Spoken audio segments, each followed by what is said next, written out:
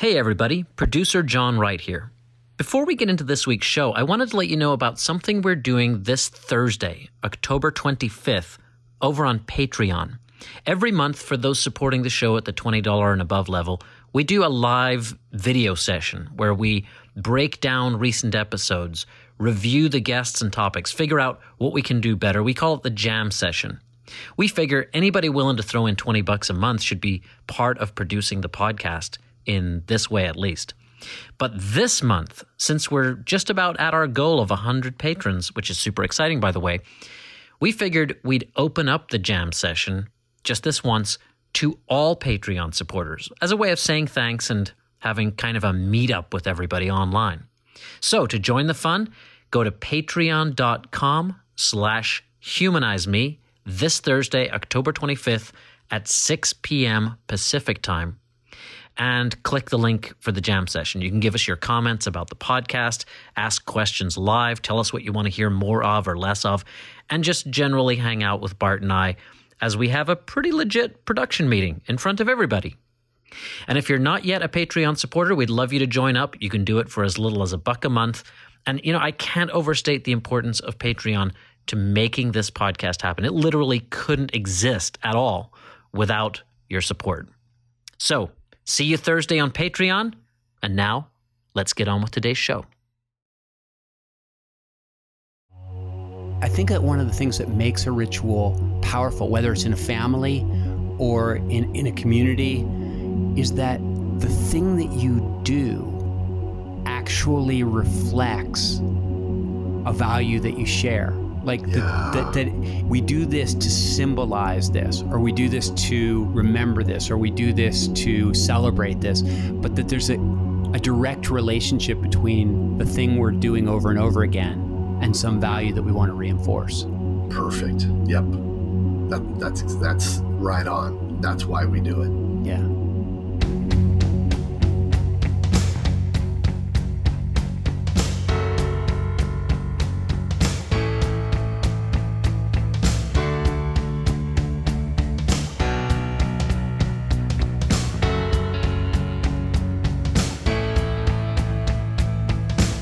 Listening to Humanize Me with Bart Campolo.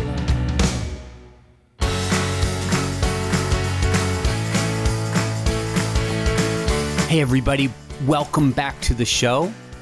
It is one of those weeks in which it's me and John and a question. Hey. And so John, you are here. I am here. With a question. I do have a good question. We have and you may know the questioner. This is a man called Morris. I do know. Not only do I know the questioner, everyone on the podcast, everyone who really has stuck with this podcast knows the questioner, because that's Morris Day. Morris Bird. Morris Bird. That's right. Yeah. I I do this to his face too. I go Morris Day because that was like the guy, Morris Day in the Time was a band in Minneapolis that played with Prince in the Revolution. Oh. And they used to do a song called The Bird. Interestingly enough, but it's Morris Bird. That's awesome. Yeah. Morris is the guy that puts on those beach parties, right? In Southern California. Yeah, he calls them the interfaithless beach parties. Right. And he promotes them kind of in this weird underground way. And basically they become a gathering or a meeting place for people that from all different kinds of faith backgrounds who have left the faith and who are feeling a little bit lonely and lost. Marty and I went to one once when we were in LA. I was with you. Melissa and I went to that too. Yeah. That's right. But then who else was with us? I'm trying to remember her name. Oh, yes. Okay. And we don't need to do names, but right. but we oh my gosh, we had some other people there too. Yeah. Okay. But it's really interesting. I mean, it's like people who are ex-Scientologists, ex-Mormons, ex-Catholics, ex-everything. Yeah. And it's so funny that I didn't remember that you were with me when we went. I remember one time there was this girl that I sort of was on and off again crushing on. Mm-hmm. And one time we went to a movie, and then like a couple of years later, we were in a conversation, and we've been on and again and off again. And a couple of years later, we were in a conversation, and I said like, "Oh my gosh, have you ever seen this movie, My Dinner with Andre?"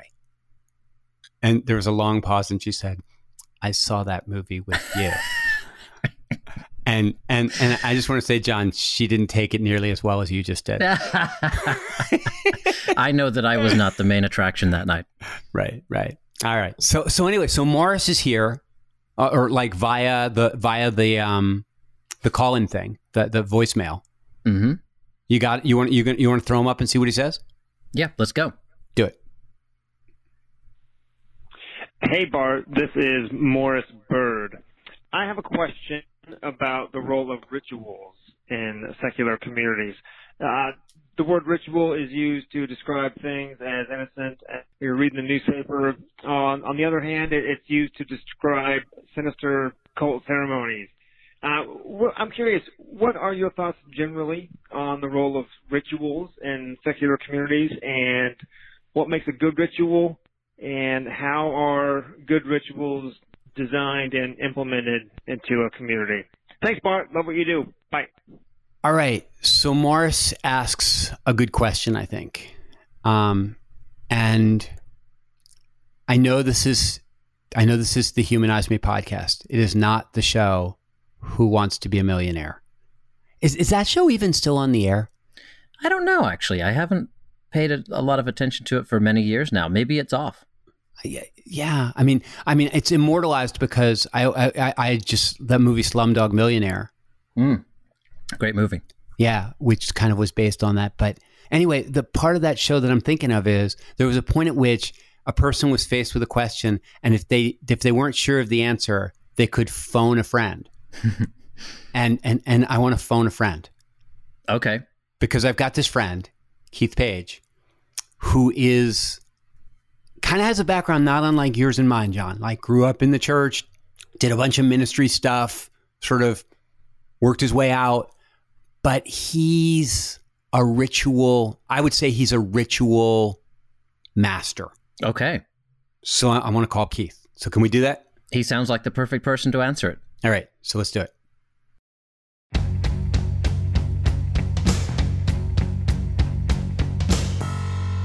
Hey, it's Keith. Hey, Keith. It's Bart.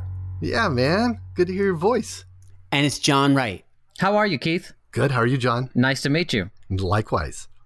Okay. For those not on this phone call, Keith, tell me where you are. Beautiful Costa Mesa, California. And Another living the dream. It's funny because, of course, like for me, living in Costa Mesa, California would be a nightmare, but that's another story. But you, that's why you're not here, right? But you like it there, don't you? Yeah, I do. It's we have an agreement. I keep trying to love the city, and the city keeps trying to love me back. We put up with each other. Now, the reason I'm calling you Keith is because I've got this friend, Morris Day, who asks me this really good question about the role. Is that Morris Day in the Time? Damn it. I did it again. Why? Damn it. Shit. As soon as you said Morris Day, I thought Morris Day in the Time. Is that who you're talking about? Yeah. Okay. Whatever. Yes. His name is Morris Bird. You introduced me to Morris Bird. I did introduce you. You know Morris Bird, don't you? Yeah, not in person, but we've talked on the phone, and you've told me all about him, and I can't wait to go to one of his events. All right. So because that's a good thing. Okay. So Morris, in addition to being a cool guy, number one, he had this really good question about the role of ritual in secular communities. And I would say in life in general. Mm-hmm. And John, I don't, is that all I need to say about it? I mean, the question, what did you feel like was the gist of the question? Well, I guess that what occurred to me was the thought that many secular people sort of get rid of rituals, don't they, whenever they leave religion, and they sort of abandon rituals, or at least they think they do. And so the question is, I suppose, what's a good ritual, or what are rituals that secular people should double down on or invest in or believe in? Yeah. And Keith, the reason I'm calling you, as you might expect, is because, we were friends way back in the day when we were both doing churchy work. Yeah. But then the next time I came across you, you were leading a funeral. Yeah. crazy. And it turned out that you were a celebrant, that you are a person who oversees a lot of funerals and a lot of weddings. Yeah. And so maybe just briefly, like, what is a celebrant? Because after watching you do it, I was like, I want to be one of those, and I've started doing that too. And how do you, when people ask you like, what's a celebrant? How do you describe it? I say it is a little bit like a secular clergy funeral officiant, which is way too much. And they go, huh? And I said, well, it's the opportunity that rather than have a clergy do a funeral where people often assume and expect it's going to be, wrought with spiritual stuff and Bible verses, it's an opportunity instead to focus on the person who's died and to tell their story. And everything about that service should embody their memory, their legacy, their family, their friends. And so and I said the term originated apparently from New Zealand, because New Zealand's a more secular culture. And so when you get married or buried in New Zealand, they do it with a celebrant. They are like what we would think of as clergy here. They are like the clergy, but they're secular clergy in New Zealand. So that's where the term apparently came from. And what's funny is, people sometimes talk about going to the justice of the peace. But I think the difference is that the justice of the peace is like, I'll get it done for you legally. But a celebrant says, listen, this is a human ritual. This is an important milestone. Let's make it special. Let's make it beautiful. Right. Exactly. And it's got the word celebrate right in it, and so it's how do we take this moment, bringing people together and make it some aspect of this celebration of life. And so they go, oh, celebration of life. Oh, duh, a celebrant should do that. Yeah. And so what have you learned about funerals? Man. I mean, and about funerals as rituals. Like, I think there are certain things that we do at every funeral because we go like, on some level, although everybody has their own individual story, we are all part of this human family. And there are some things that we go like, we always say this, or we always do this. What are the things that you think always need to happen? I mean, when I meet with a family, the first thing, I give them is a very simple framework. You and I have talked about this offline, but about that there's kind of three aspects to this ceremony, this celebration of someone's life. And first is a time where we're going to remember. And everybody remembers. I mean, that's part of what we as human beings seem to have the capacity to do, right? Is to look back. And so I say, we're going to look back and remember your loved one. I met with a family yesterday morning, and a 30-year-old young man died. They didn't even want to talk to me early on about how he died. I had some guesses, right? There's only a couple ways 30-year-olds die. But I said, we're gonna remember I was talking to the sister. We're gonna remember your brother. And by the way, they said he was an atheist. And they said, is that a problem? Of course not. Is that a problem? No, we're going to remember him. And they were nodding their head. Perfect. We're going to remember him. And then I said, you guys are going to tell me a lot of things about your brother. And I can help weave those together and kind of tell his story. He's got a story. He lived in those 30 years, and we need to remember the things that are, and I always say, I promise I won't make and they laugh. I said, I won't make him a saint and I won't make him a sinner. And even secular people know what that means. Like, I'm not going to make him an angel because that's not real. And I'm not going to make him scum of the earth. I'm going to humanize him. Right. Yeah. He had, there was beauty in his life, and he had brokenness and pain, and let's paint a real story. Let's be honest. Like, that's the thing at funerals we really need to be about, is honesty. Right.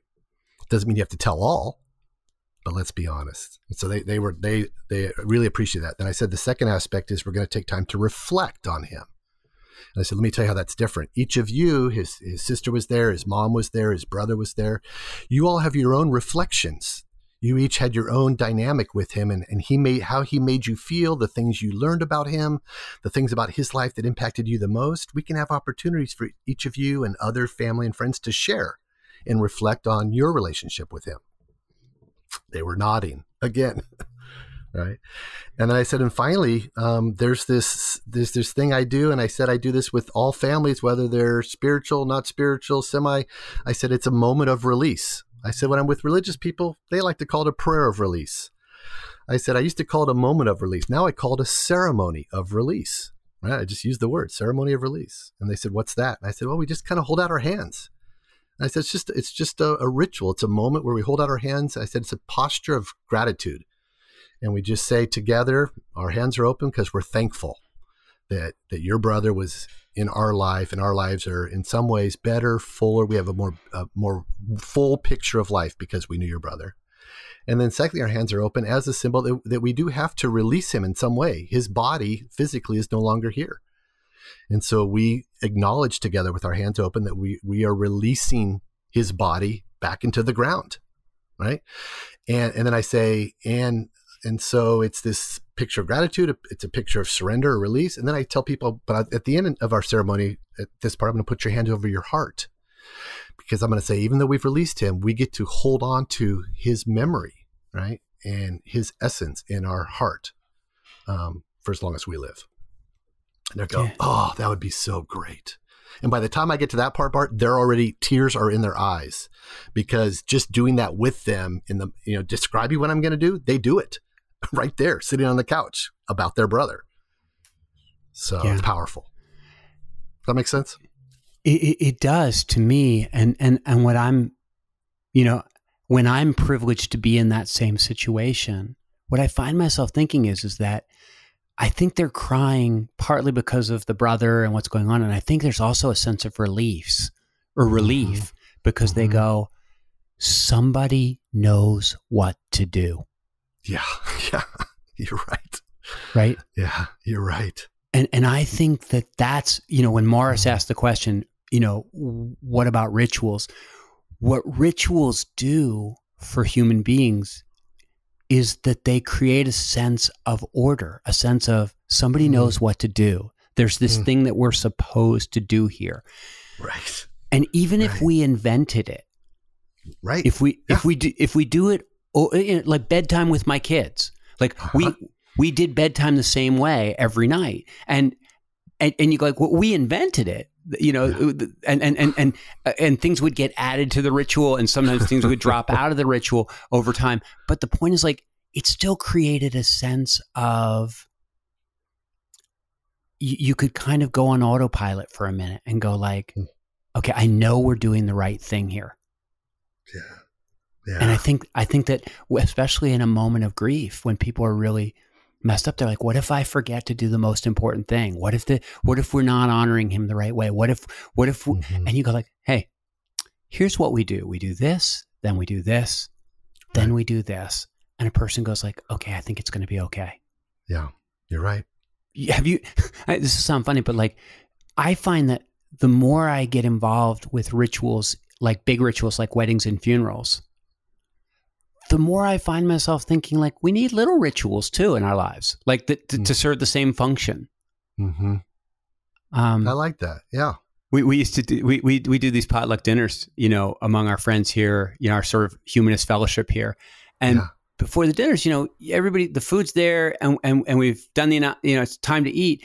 And it was always like, the time when you would pray that would sort of officially say like, go for it. Uh-huh. I got to know what to, so one night I'm there, I'm just like, none of us here really believe in any kind of supernatural forces, but all of us believe in gratitude. Right. So could we just stop for a moment and let's just look at each other and look each other in the eye as if to say, I'm glad you're here. Yeah. I'm glad we have food to eat. I'm glad we have a safe place to be. And so let's just take a moment and do that. Make eye contact with 3 or 4 people, and then we'll eat. So everybody did that. Mm-hmm. Well, the next time we got together, so it's like, are we going to do that thing? And you're like, yeah, you do that thing. So we did that thing. So one night we get there and like, we're late and we're running behind. And I'm like, okay, everybody, the food's there. And one of the guys in the group said, wait. Right. We got to do the thing. And I said, what do you mean? And so he launched into the speech. Right. And he said, listen, none of us here. And he knew it was basically verbatim. Right. And I thought, okay, this has kind of become our group's thing to do. Yeah. But you didn't know why you were making it up.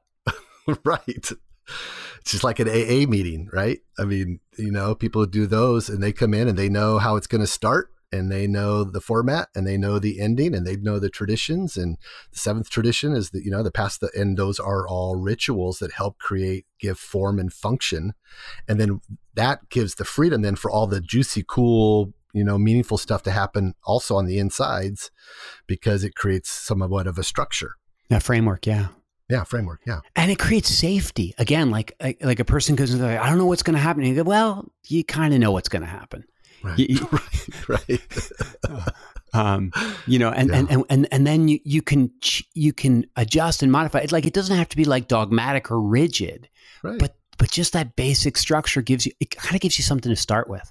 Uh-huh. And I guess that's where I think, like, I mean, with your kids, you probably had some rituals, didn't you? Yeah, definitely the bedtime, stories. And then if the stories were really, sometimes I would, they would want an original, they wouldn't want just a Disney something or something that we, a story they already knew. They would want me to make one up. Then the next night they would want it again in a few nights. And then every once in a while I would kind of forget how I said it. And Avery, especially my oldest, would be, Dad, you're telling it wrong. And just ticked, that I was accidentally breaking tradition. Yeah.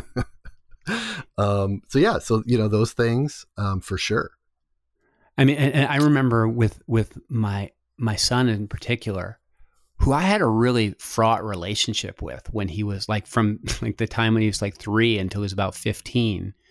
Like, we really struggled sometimes to connect, but we did have this bedtime ritual. And I is at the end of the whole thing, after the stories, after the, whatever, when I would tuck him in, I would say, who's your best friend? And he would say, you are. And I would say, who's my best friend? And he would say, I am. And I'd say, what are we? And he'd say, the guys. And I would say, I love you. I like you.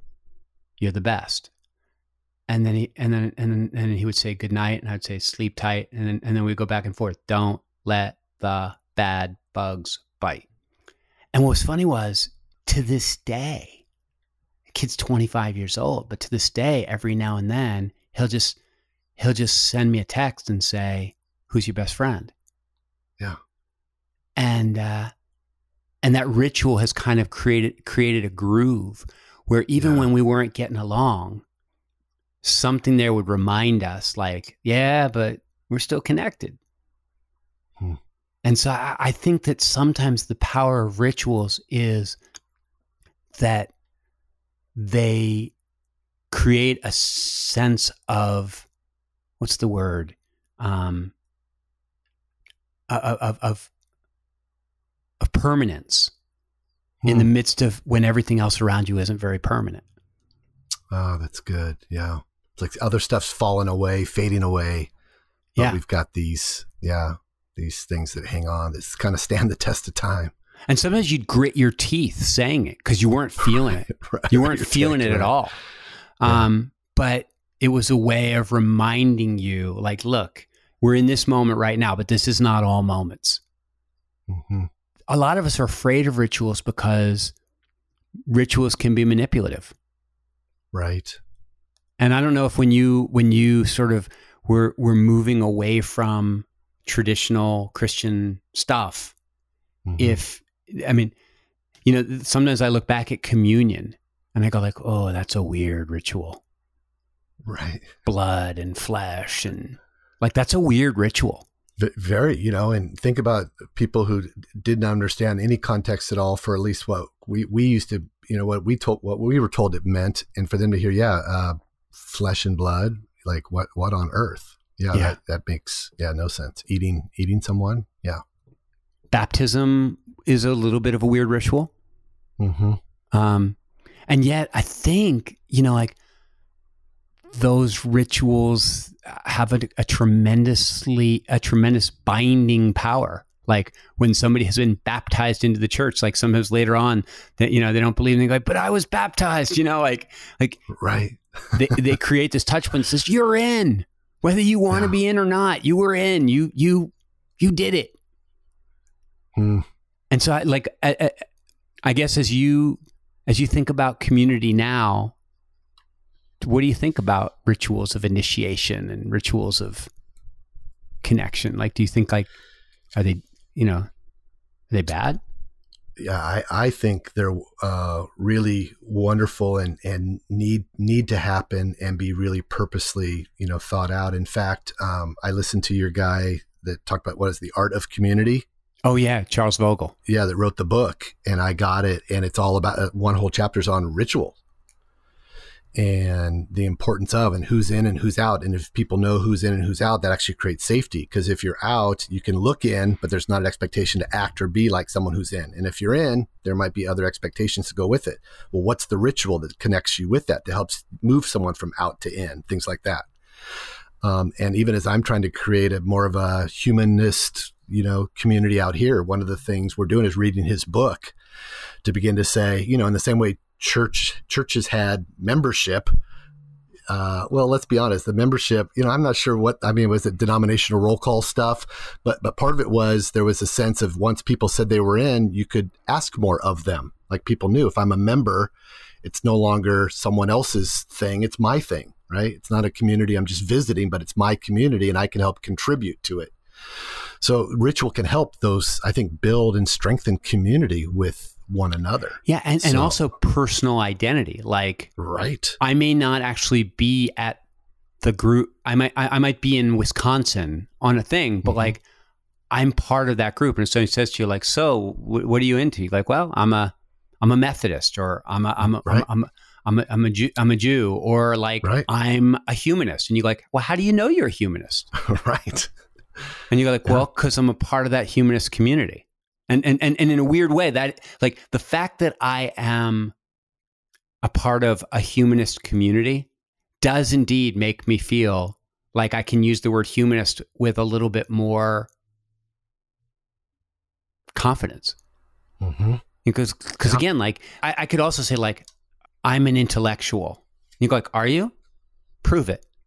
Right. Like, well, right. Like when do you get to call yourself an intellectual? When do you get to call yourself, a lot of things? But you go like, I know, I know that I knew when I became a Christian because like there was a ritual that said, now you are one. Mm-hmm. And right. I don't think that's a bad thing.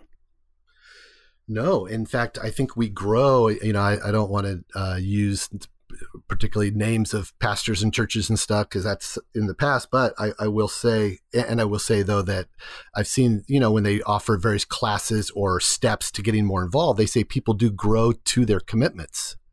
And so when you ask people to, if do you guys, what do you call your thing that gathers on Sunday nights?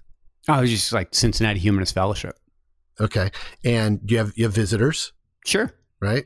And it'd be interesting, like right now, how do they know if they stop being a visitor and they're no longer a visitor? Oh yeah. They're part of. And we got nothing right now. Yeah. Right. We got nothing. Yeah. And nor do we. But it'd be interesting if they knew that, right. And you knew that, because then you might say, hey, as visitors, visitors can come. And then as participants, or beyond visitors, whatever is a word doesn't offend either side. There's a little bit higher of how we do this. As a visitor, you just come and see, but as a participant, you come and engage, et cetera. Right. And then people, there's a different expectation. And then if and when they make that kind of commitment, there could be ritual or ceremony that everyone acknowledges that they've crossed over. Yeah. And I think right? like, yeah. And it doesn't have to be like there's no magic. It's just, this is our community's way of acknowledging a milestone. Yeah. Yes. We We do birthdays, right? There's no magic, but we acknowledge again, right? And we have ritual around that to mark another trip around the sun successfully. Yeah. And it's interesting because in my experience, the best rituals, they kind of emerge, like sometimes you try to set something up and you think it's going to be meaningful, and sometimes it is, but sometimes something happens and you go like, that was good. Let's do that again. Mm-hmm. Surprise rituals, surprise moments that become rituals because they were so good, right? Yeah. And rituals change over time. But I think that one of the things that makes a ritual powerful, whether it's in a family or in a community, on a sports team, like whatever is that the thing that you do actually reflects a value that you share. Like that it's not just we do this for the sake of doing it, but that there has to be a connection where you go like, we do this to symbolize this, or we do this to remember this, or we do this to celebrate this, but that there's a direct relationship between the thing we're doing over and over again and some value that we want to reinforce. Perfect. Yep. That's right on. That's why we do it. Yeah. Yeah. It reinforces that value. Hey, John, are you still out there? It's funny. I sure am. Oh, sorry. No, that's cool. I had to unmute my mic. Right, and it's, so we just got going. But like, as you're listening to this, is there anything that this is bringing up for you? No, I mean, I guess, death is certainly one time when everybody recognizes the need for ritual. But I think people feel like they can get through daily life without many of them, even though, as you guys said, there are lots of rituals in everyday life, birthdays and everything else. I'm aspiring to good solo rituals right now because I just started a daily life where I'm working by myself a lot. So, like meditation is one of those things. I'd love to develop a good meditative practice, and that's a brand new thing for me. So we'll see how it goes. Do you think that qualifies as a ritual? Well, that's a great question. Like, I wonder what the dictionary definition of ritual is. Like, is it a group thing, or is it can you have an individual ritual? Morris mentioned things like reading the newspaper in the morning, which would be a solo ritual.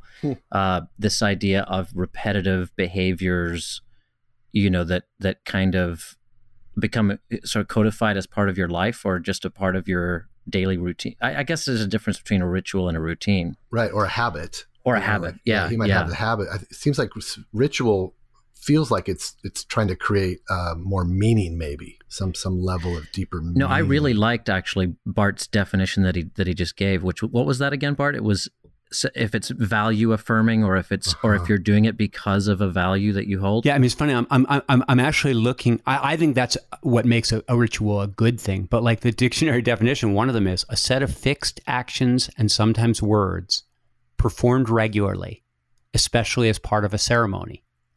Right. What's interesting is that I'm going to still say, I think even if you're doing it alone, there are some things that we do alone that are still rituals because we're not the only one who does them alone. Like sometimes a person might, a Catholic person might, pray the rosary or cross themselves before they enter into a certain kind of place.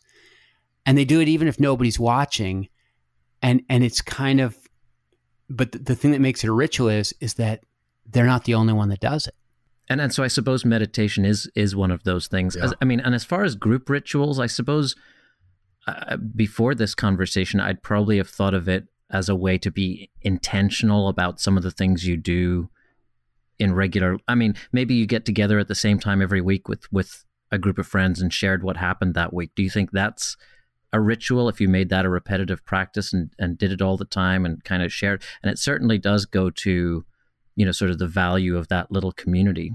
Yeah, I do. I mean, I think I have a friend in Minneapolis, my friend Matthew, and he, for a long time on Friday nights, would light a fire in his backyard, and a motley crew of different friends would just show up, and they would sit around that fire and talk about their lives. Yeah. And I think that the fact that there was always a fire, like that was part of what, fires are part of a lot of people's rituals. But I think that, there was a sense in which this is what we do. We light a fire, and this are the kinds of things that we talk about. And so I don't think it needs to be incredibly rigid. Right. Yeah. And that is the kind of thing, guys, that popped into my mind when I heard the question, were things in my life that I could identify and say, oh, like these are really important little patterns of things that I do with say friends or family or whatever. And you mentioned, that was beautiful what you mentioned with Roman, Bart, that whole little kind of nighttime ritual. So yeah, I really do think they're valuable. Yeah. Bart, I just had one other thought. If you got another second to talk about. Go for it. Even in, I've been in my own recovery journey now for many, many years. Get up on the mic. Get up on the mic. Sorry, I've been in my own recovery community for a number of years. And part of the journey in recovery is they also have you look at not only are we drawn to the, whatever that kind of acting out behavior, acting out, substance, but the ritual leading up to it is part of what entices you, is that there is a ritual that we're drawn to even as we move towards a path of negativity, but there's a ritual that people kind of navigate. So I just find it how powerful ritual is, both for the good and how it can also, we can see that it can have detrimental effects when it leads us to this something that's habitual but not healthy. Because it's a groove. There's a ritual. There's a ritual involved. It's a groove. Yeah. And the interesting thing is, like, once you get started, that's why, like, go ahead, like, walk into that bar, light that cigarette, right. like you're not going to stop.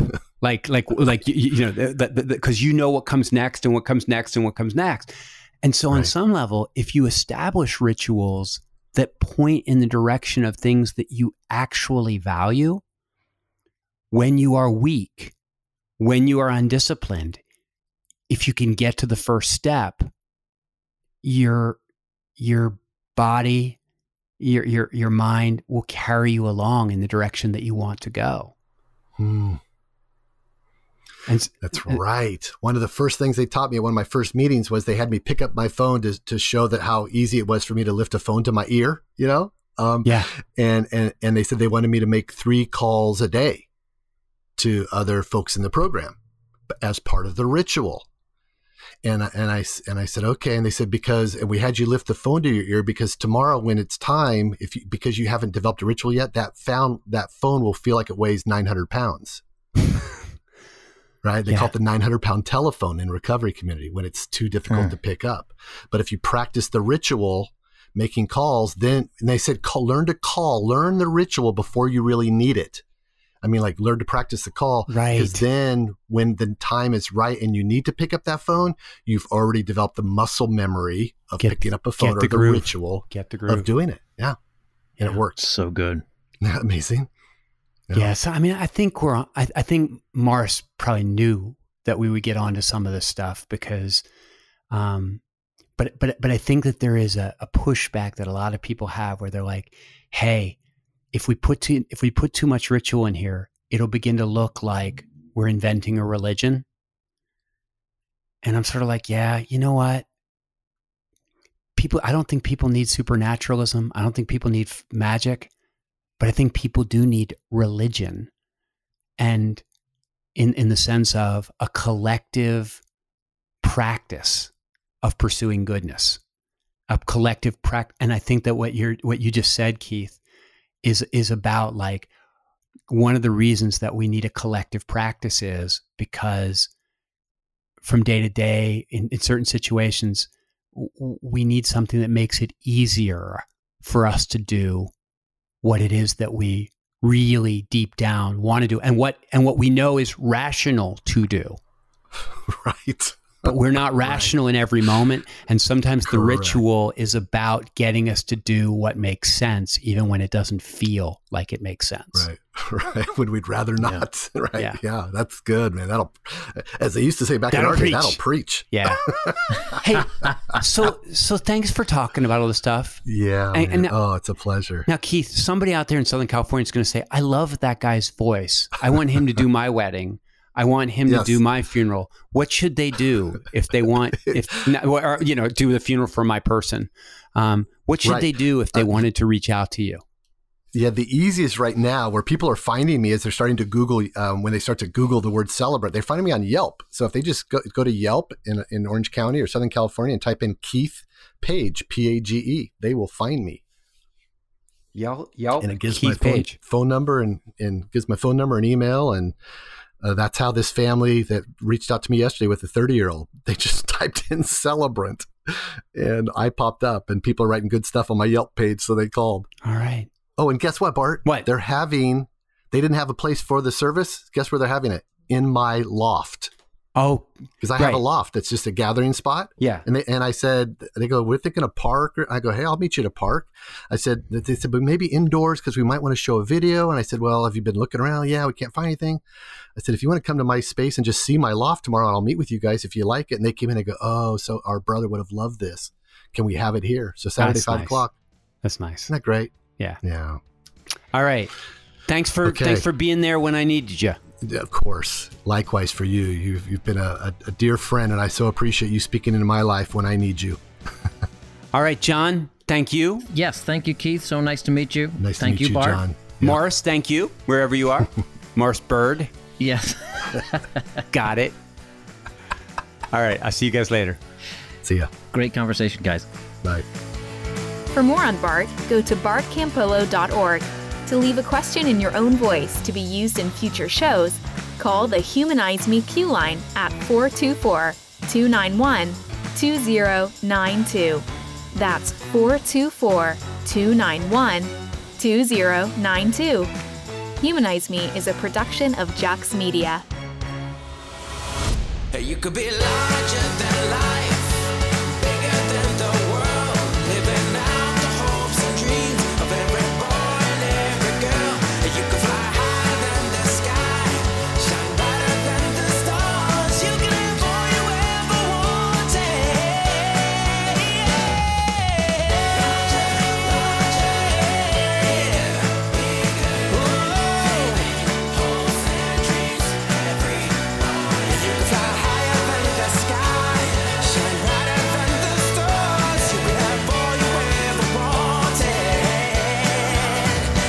you could.